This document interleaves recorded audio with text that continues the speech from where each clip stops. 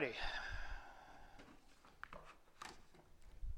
Help to start on the right page here.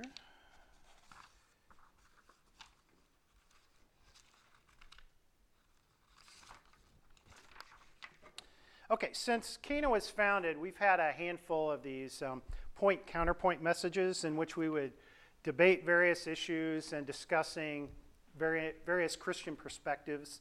I remember back at the temple we had one on baptism that we explored various perspectives on that. We had one more recently on like the just war theory and versus pacifism and just looking at both of those from a Christian perspective. And if you remember the most recent one, we talked about David's 60s music and then actually good music, and we had a clear winner on that in terms of what was good. But anyway, the point of point-counterpoint is not to pick the Christian position or the Cana position. The point is to show that there's often more than one Christian perspective on tough contemporary issues that's based on scripture, tradition, and conscience. And so we're going to look at a hot potato issue this morning, and that's politics. Specifically, should a Christian be involved in politics? And as Justice and I discuss and debate this issue, we are going to do so by affirming the following. And I just wanted to read these over to you. First of all, that we proclaim faith over politics. And we affirm that our faith will motivate political and social action.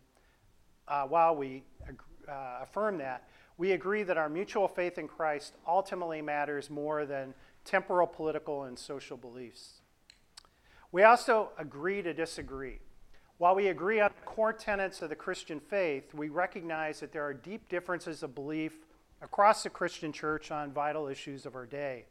And we recognize that sincere Christians have come to diverse conclusions based on their reading of the Bible, their conscience, their values, their understanding of the guidance of the Holy Spirit. And so we agree to disagree in Christ-like unity in these areas of theological, political, social, and economic dispute. And then finally, we agree to engage.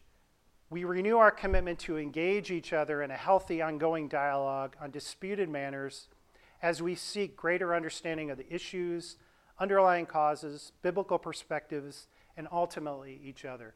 And so while we do that this morning, here in church and focusing on these things, I think the goal is that we can all do this as we engage each other in daily life.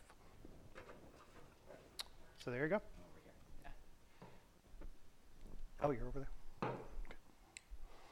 Go for it. So, 56 years ago this week was the March on Washington for Jobs and for Freedom. So this would be one of the most historic gatherings over the past, maybe 50 to 100 years. It's estimated that around 250,000 people came and showed up for this, and probably the most classic moment of the whole day would be Martin Luther King Jr.'s "I Have a Dream" speech, which is sort of frequently cited as one of the culminating events that led to the passing of the Civil Rights Act in 1964. So MLK is one of the most famous religious and political figures in recent history, considered by many of his peers as taking up the role of the Old Testament prophets. In fact, his close friend and partner in fighting against this was a Jewish rabbi named Abraham Joshua Heschel. And he specifically see King as an incarnation of being an Old Testament prophet. He said that King had been sent by God to announce to contemporary America what was needed. Both these figures, one a Jewish rabbi and the other a black reverend, deeply rooted in their political and social convictions of their faith, went on to transform that into political and social action. In a speech at a conference, Heschel said, "You cannot worship God and at the same time look at man as if he were a horse." And then Martin Luther King Jr. also frequently quoted the prophets, Jesus, the apostles, and Paul for grounding in his reasoning for spreading his message of justice. So the core ethic for both these men and countless others was that faith must directly influence the way that we live our lives and the way that we live in community. For these classic champions of justice, political and social action was a direct result of their faith. Heschel once talked about taking part in the marches, and he said it felt like it was like praying with his legs. They saw this as authentically living out one's faith in action.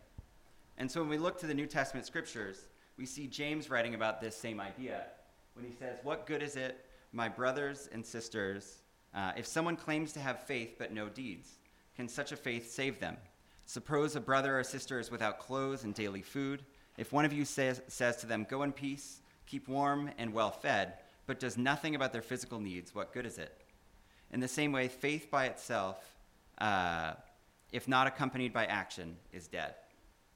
Then early in the same letter, James defines religion as religion that God our Father accepts as pure and faultless is this: to look after the orphans and the widows in their distress, and to keep oneself from being polluted by the world. And so for Martin Luther King Jr., he saw an integral part of his responsibility as a follower of Jesus was to care for these widows and orphans, just being a euphemism for the poor, the oppressed, and the marginalized in any community.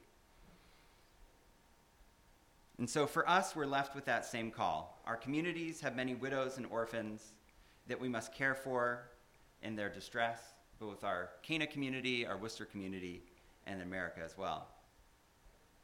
However, while it's great to build one-on-one relationships with people, care for individuals, volunteer, all these wonderful things, it seems short-sighted to say that we shouldn't also attack the systems that led them to be in that place. Every system is perfectly designed to produce exactly the result that it gets. And so to care for the marginalized means that we need to fight against the structures that put them there in the first place. It is one thing for the early church to create a movement outside of politics when they were living in a totalitarian, oppressive dictatorship, basically, under the Romans. It is another thing for us in a democracy where we have a lot more tools on our belt to take part and share our voice in the public sphere. So to finish up this introduction, I think it would be important to state what I'm not arguing for. I'm not arguing for any specific parties or policies. I'm not advocating for a new religious right or a new religious left. I think in order for my argument to be consistent, you need to be able to apply it to people who disagree with my own politics. The core essence of my argument is that our faiths need to take direct action in the public sphere. So I'm not advocating for socialism, capitalism, pro-life, pro-choice. I'm not saying that the government is or is not the best way to take care of the poor, but to say we have this core value of caring for the poor and the oppressed. What is the best way to get there? And so the other thing I'm saying is that there are some issues that are in fact political. Civil rights was a political issue and it had a legal solution. Obviously there are cultural factors that led to it, but it required legal action in order to make change. So not every view is going to be political, but some of them are. And so that's why I think in order to actively take part in this, that we need to also not be scared of taking part in politics. And then the other thing I'm not arguing for is a Christian nationalism. I'm not arguing for a theocracy or anything like that. The New Testament narrative focuses on creating independent churches who are embodying little transformational like kingdom communities all over the Middle East and the Mediterranean. Those communities need to find their significance and their meaning and their purpose in God and not the state. According to the story of the New Testament, we can't find our identity in being a Democrat, a Republican, an American, or anything else, as these labels are far too unaspirational. Instead, we must identify ourselves as those living into the kingdom and following Jesus' teachings through concrete social, relational, and political engagement. So I'm arguing that there's no such thing as what I am arguing is there's no such thing as a neutral choice in a democracy. Some injustices are the result of social and political structures and can't be remedied without engaging with them on that level. Disengagement with politics is not neutral, it's a support of the status quo. There you go. Thank you.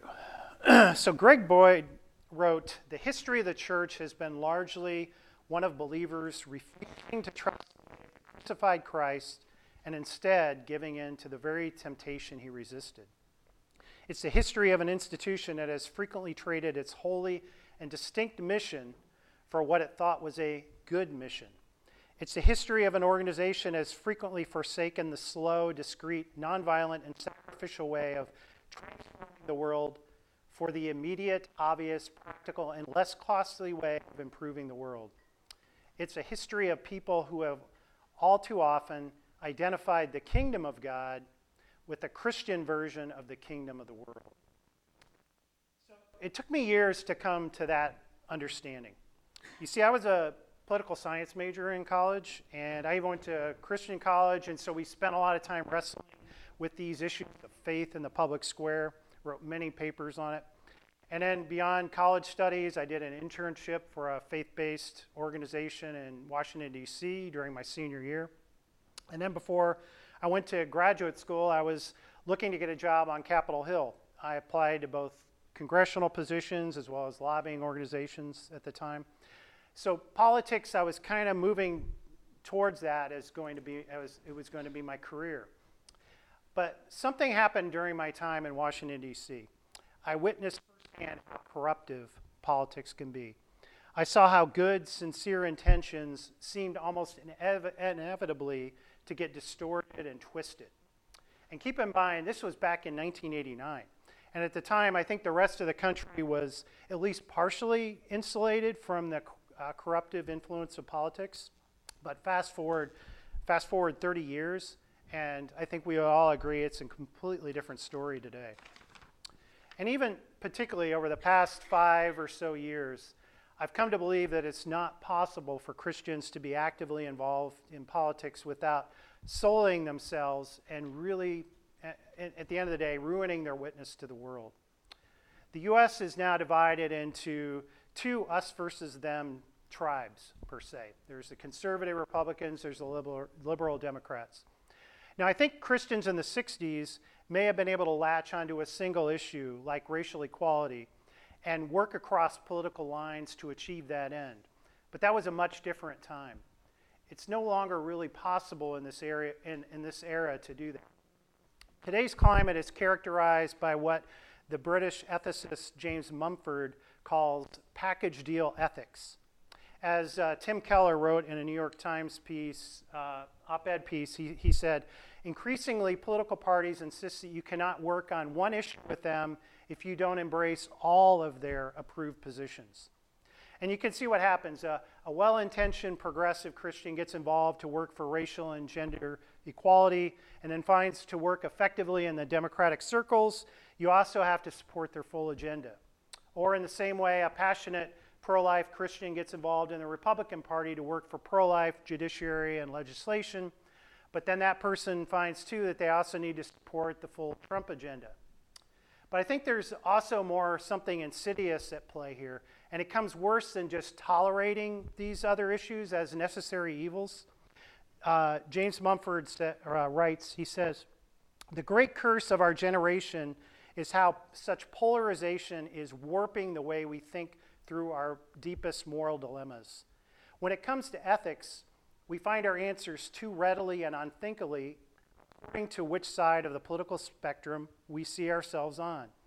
Values, convictions, ideals, positions on the most momentous debates of the day, beliefs about what should and shouldn't be done, all get bundled into liberal and conservative package deals, which we then buy into. And see how insidious this is? Christians are not just going along as a necessary evil with these package deals. They're actually getting sucked up into them, indoctrinated into these positions. I think of the cognitive dissonance of the head of a Christian humanitarian organization who is, if there's anyone who's responsible for caring for widows and orphans, supporting Trump's anti-refugee policies. It's just, to me, that's such a poster child example of this issue today of the polarization. But let me bring this on a more practical level, that we probably see on a daily basis. At least I see the negative impacts of this poison climate playing out all the time on a personal level on social media. I have both conservative and progressive friends on Facebook who are also believers, and I see train wrecks like this happening all the time. So a person is passionate about a given political issue and posts something, and a portion of the readers post that they like it, and then another portion take exception and comment on, the wrongness of the position, and then inevitably the conversation turns into bitterness, antagonism, and often meanness. Efficacy. It means the ability to produce a desired or an intended result. Efficacy is what political activists are focused on, the ability to change minds and ultimately to change legislation to produce a given result. But what is the efficacy of posting a politically charged message on Facebook? Has Facebook really ever changed minds or hearts? When someone, and I've done this before too, so I'm not pointing the finger at others, we end up just contributing to the poison climate and adding to the disunity and the fragmentation along the way.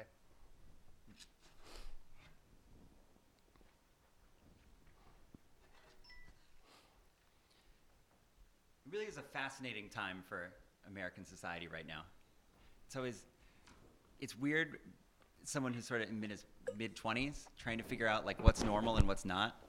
And if the extreme sort of polarization that we have now is the way it's always been and now we're just talking about it more, or if it's substantively different. Obviously we see a lot more headlines as you see whenever Trump does something, you see one side of people arguing one thing, the other side constantly arguing the other. It's primary season, so Democrats are going back and forth talking about healthcare and immigration and a whole variety of other issues.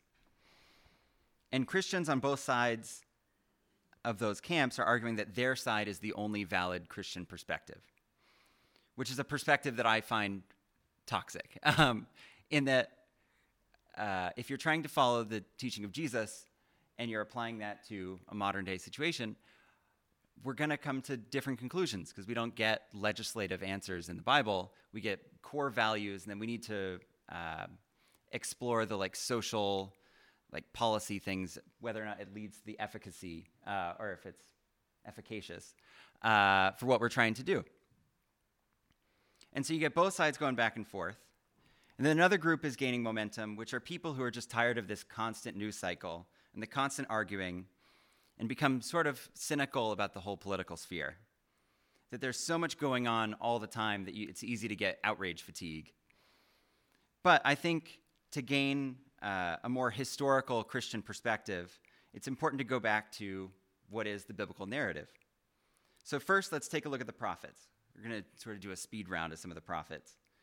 Their job was to sound the alarm to the people of Israel as they inch closer and closer to their total destruction. And what were the two sins that popped up more than anything else throughout the prophets? It's repeatedly idolatry and injustice. So the individual rejection of God and then the social rejection of God.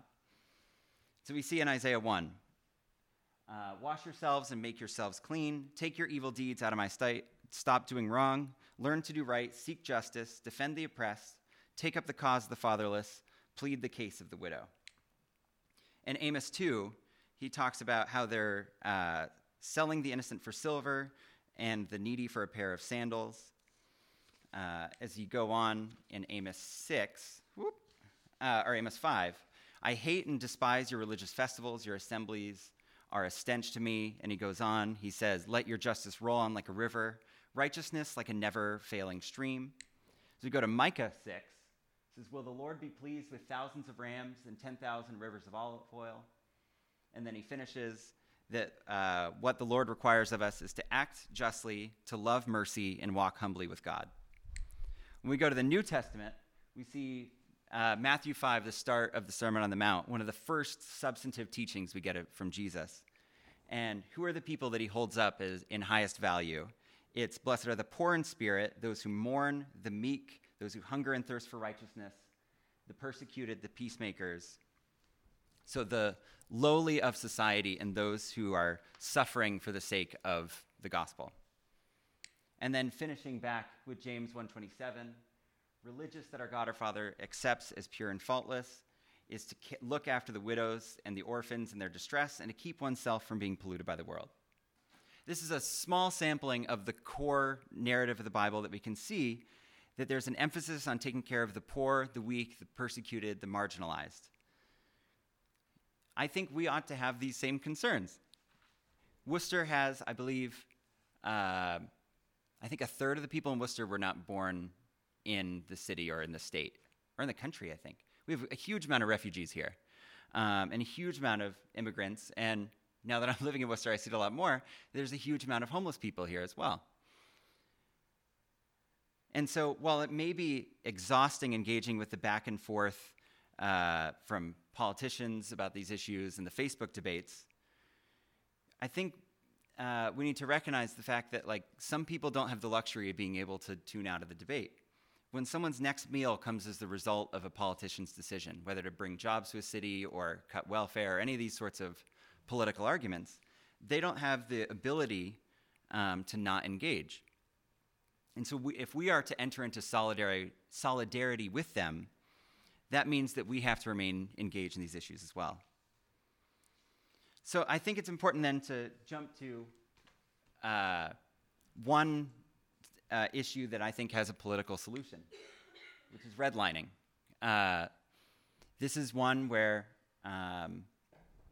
so redlining is where city planners and different people in industry target specific neighborhoods and don't allow services there and take advantage of these groups. So for example, in redline districts in Chicago like this, there's a long history where they wouldn't give loans, specifically to communities where it was lots of minority and black populations. So they wouldn't give them loans, and so no one could afford to buy a house. And because of that, you have people paying rent for their whole lives, and they can't build any money, as well as taking advantage in other ways. And so you end up with generational cycles of poverty. And so while some of these issues continue to this day, a huge step was made back in the 1960s to bring up the civil rights movement again that brought attention to this practice. And because the fault lies within the system, the solution seems to make sense would be within the political system as well. So in conclusion, politics and Christianity can absolutely be abused. There's a hugely long history of religious powers, both Christian and otherwise, that abuse people, go to unnecessary wars. But the same remains true for theology and Christianity as well. There's a sizable population of this church that came from a particular brand of conservative Christianity that had very specific theological claims that were hurtful to a lot of people. But just as Christianity is malnourished if you're not actively reflecting on theology, so is our social activism when it is completely devoid of political engagement. We need to find better ways of exploring Jesus' teaching about social issues and then use those to create our values. And then from there, we can use economics and sociology and all these other things to figure out what the best policy is to get there, whether it be politics or not. But my argument is that there are some issues that are political. And then at the end of the day, I come back to that Abraham Joshua Heschel quote, "In a free society, some are guilty, but all are responsible." And so we all have the responsibility to engage in this. Thank you. So I've come to believe that politics and the church can't mix, that there is more than just a tension there, but actually a fundamental incompatibility. And I wish I could we were talking last night, we wish we had 4 hours for this because we felt like we were only scratching the surface today, but you won't be here for 4 hours. But let me just summarize it with 3 points. I think the first one is, yes, that politics is inherently Machiavellian. What I mean by that is Machiavellian, the ends justify the means. And you can see this by the very definition of political engagement. And don't miss this, because this is pretty striking, is that political engagement is the corporate exercise of power to influence and ultimately control a political system. And so whether you're fighting for racial equality, civil rights, immigration controls, pro-life legislation, whatever it might be, you are trying to exercise the power of a mass of people to control a political system so that it supports your cause. I know the response is, yes, Rich, but this corporate exercise of power is for a good, moral, and just end. And I may not argue with the goodness of that end, but I think it's important to call this a spade a spade. In the process of what you're doing, you are being Machiavellian. You are saying that your good end justifies the political means to pull it off. This happens on both sides of the political aisle. But the problem is that despite good intentions, this exercise of power is corruptive and it's abusive. And it's happened over and over and over and over again throughout the centuries. Or if you saw The Lord of the Rings, it's something like this.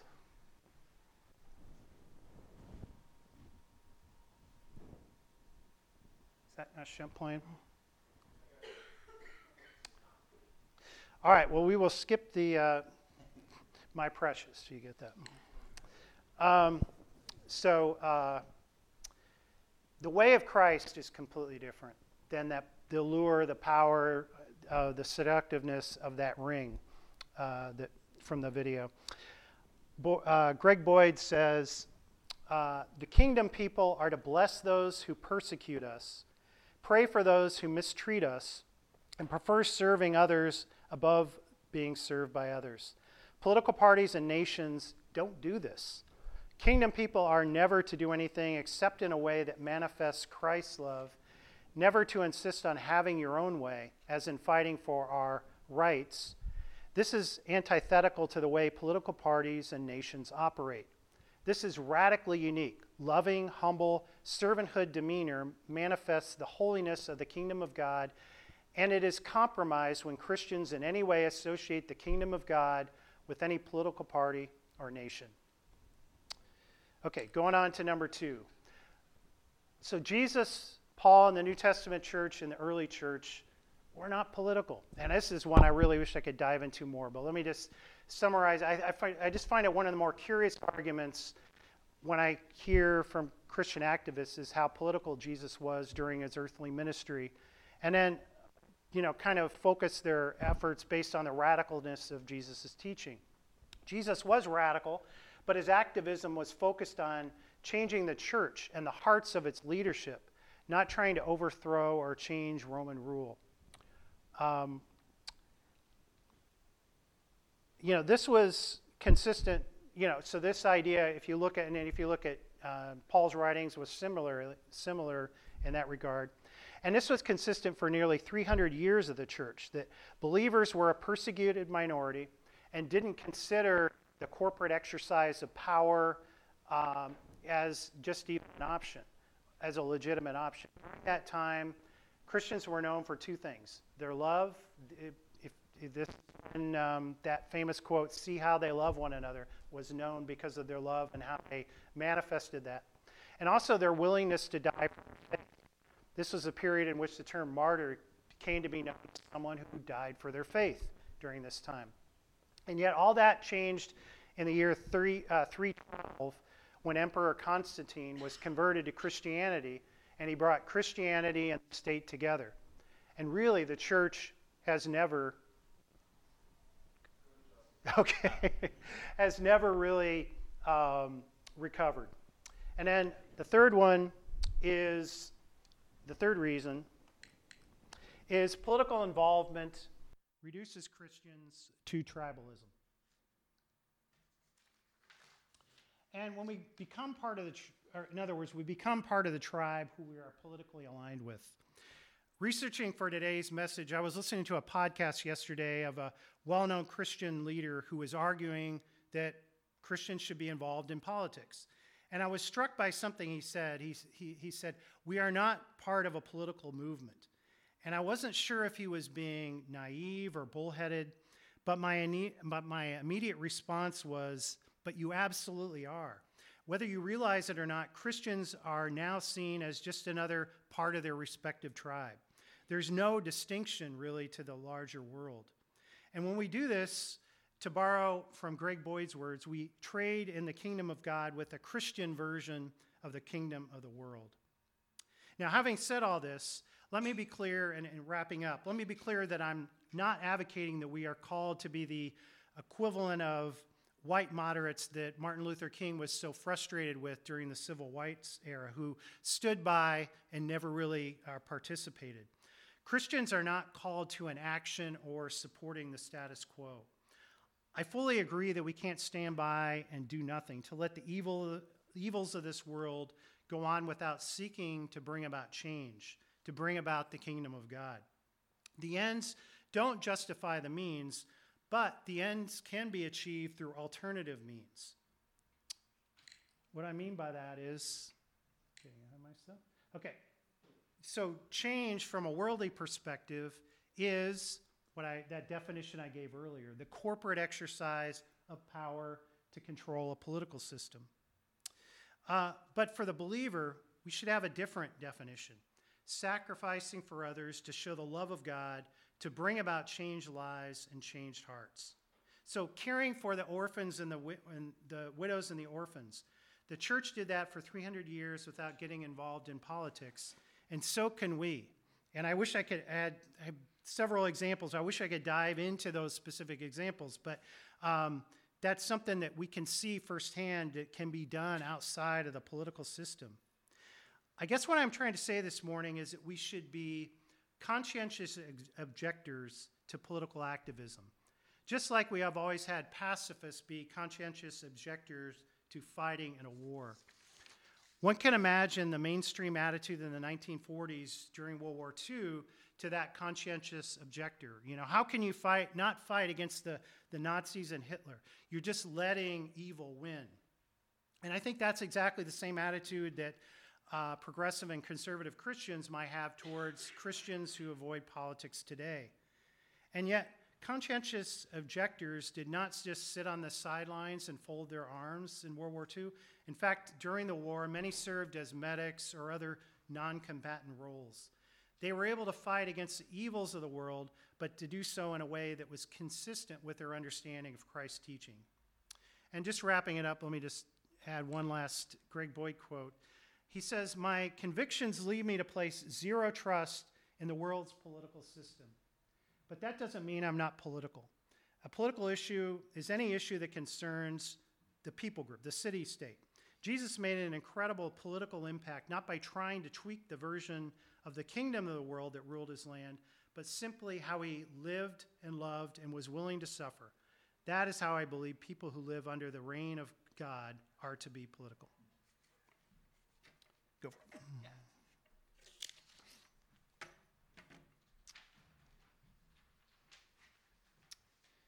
And so, wrapping up, that's sort of the end of the debate portion, is trying to reflect on what does it mean then when we have these really substantive issues that have like real connotations for people's lives. How do we get along, basically? What we see in the New Testament is constant calls for these diverse churches with all sorts of different theological and social beliefs to come together to recognize their identity being in Christ. And there's sort of like this radical, not humanism, the movement, humanization of people, which is to say that we recognize that these issues are important, but we also recognize that we believe a lot of things because of rational thought, but also because of our fears and our worries and our past and our cultures. And so we need to take these issues seriously, but not to dehumanize someone to where if they disagree with me, they're my opponent. And it's fascinating that like sort of our claim is that the church needs to be this role as the two things that we're always told not to bring up when you want like peace and everyone to get along is religion and politics. But I think it's important to explore what does this community mean? How can we live amongst disagreement? And so I think one way is through genuine, authentic listening. And so sort of finish up sort of our portion, I just want to express like my fear for this issue is that I would be one of those white moderates that Martin Luther King Jr. talked about.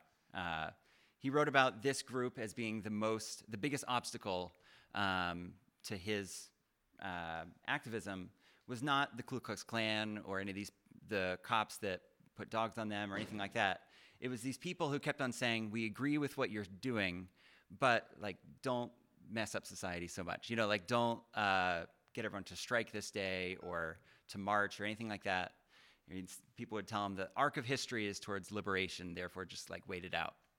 And so that's my fear, is that by not engaging in this political situation and responding to the problems that we see in our society, that I would be one of those people that chooses to sit on the sidelines because I have the luxury to. So now I invite you to come back and give sort of your fear on the other side. Yeah, I think my biggest fear then, just to summarize my part, would be a church stained and sullied for a generation because of their willing participation in tribal politics. And I think that's kind of captures, the concerns I have. Yeah. So with that, the band is going to come up and play one last song. I just pray that we can sort of reflect on this as a community about how do we embrace the ambiguity of all these questions without minimizing the importance of the questions as well.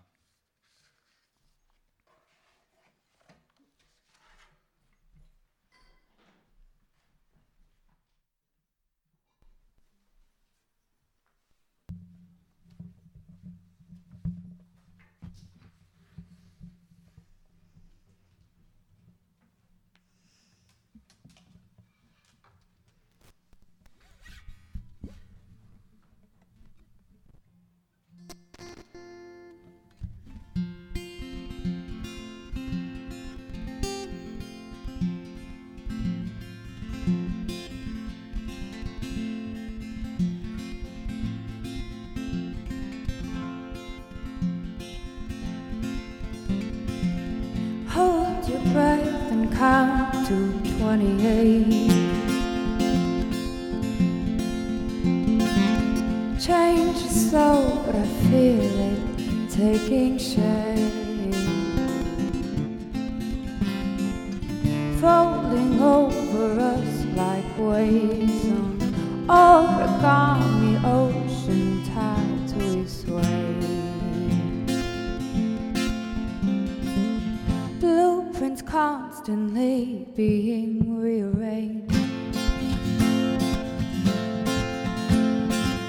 Over microscopes we plan and strain. Finest print and the widest thing. Before it dries, there's no time to think. It feels like everything we've known to sink or swim. Gray is not a compromise, it is a bridge between two sides. I would even argue that it is the color that most represents God's eyes.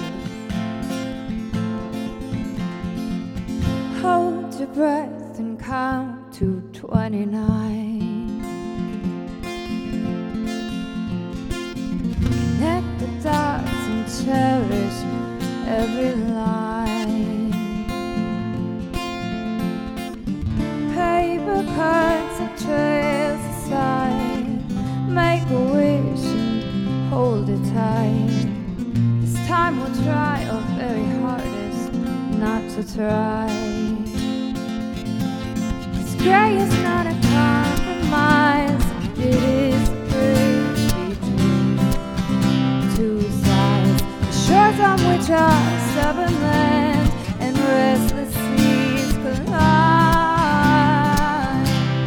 Gray is not just middle ground.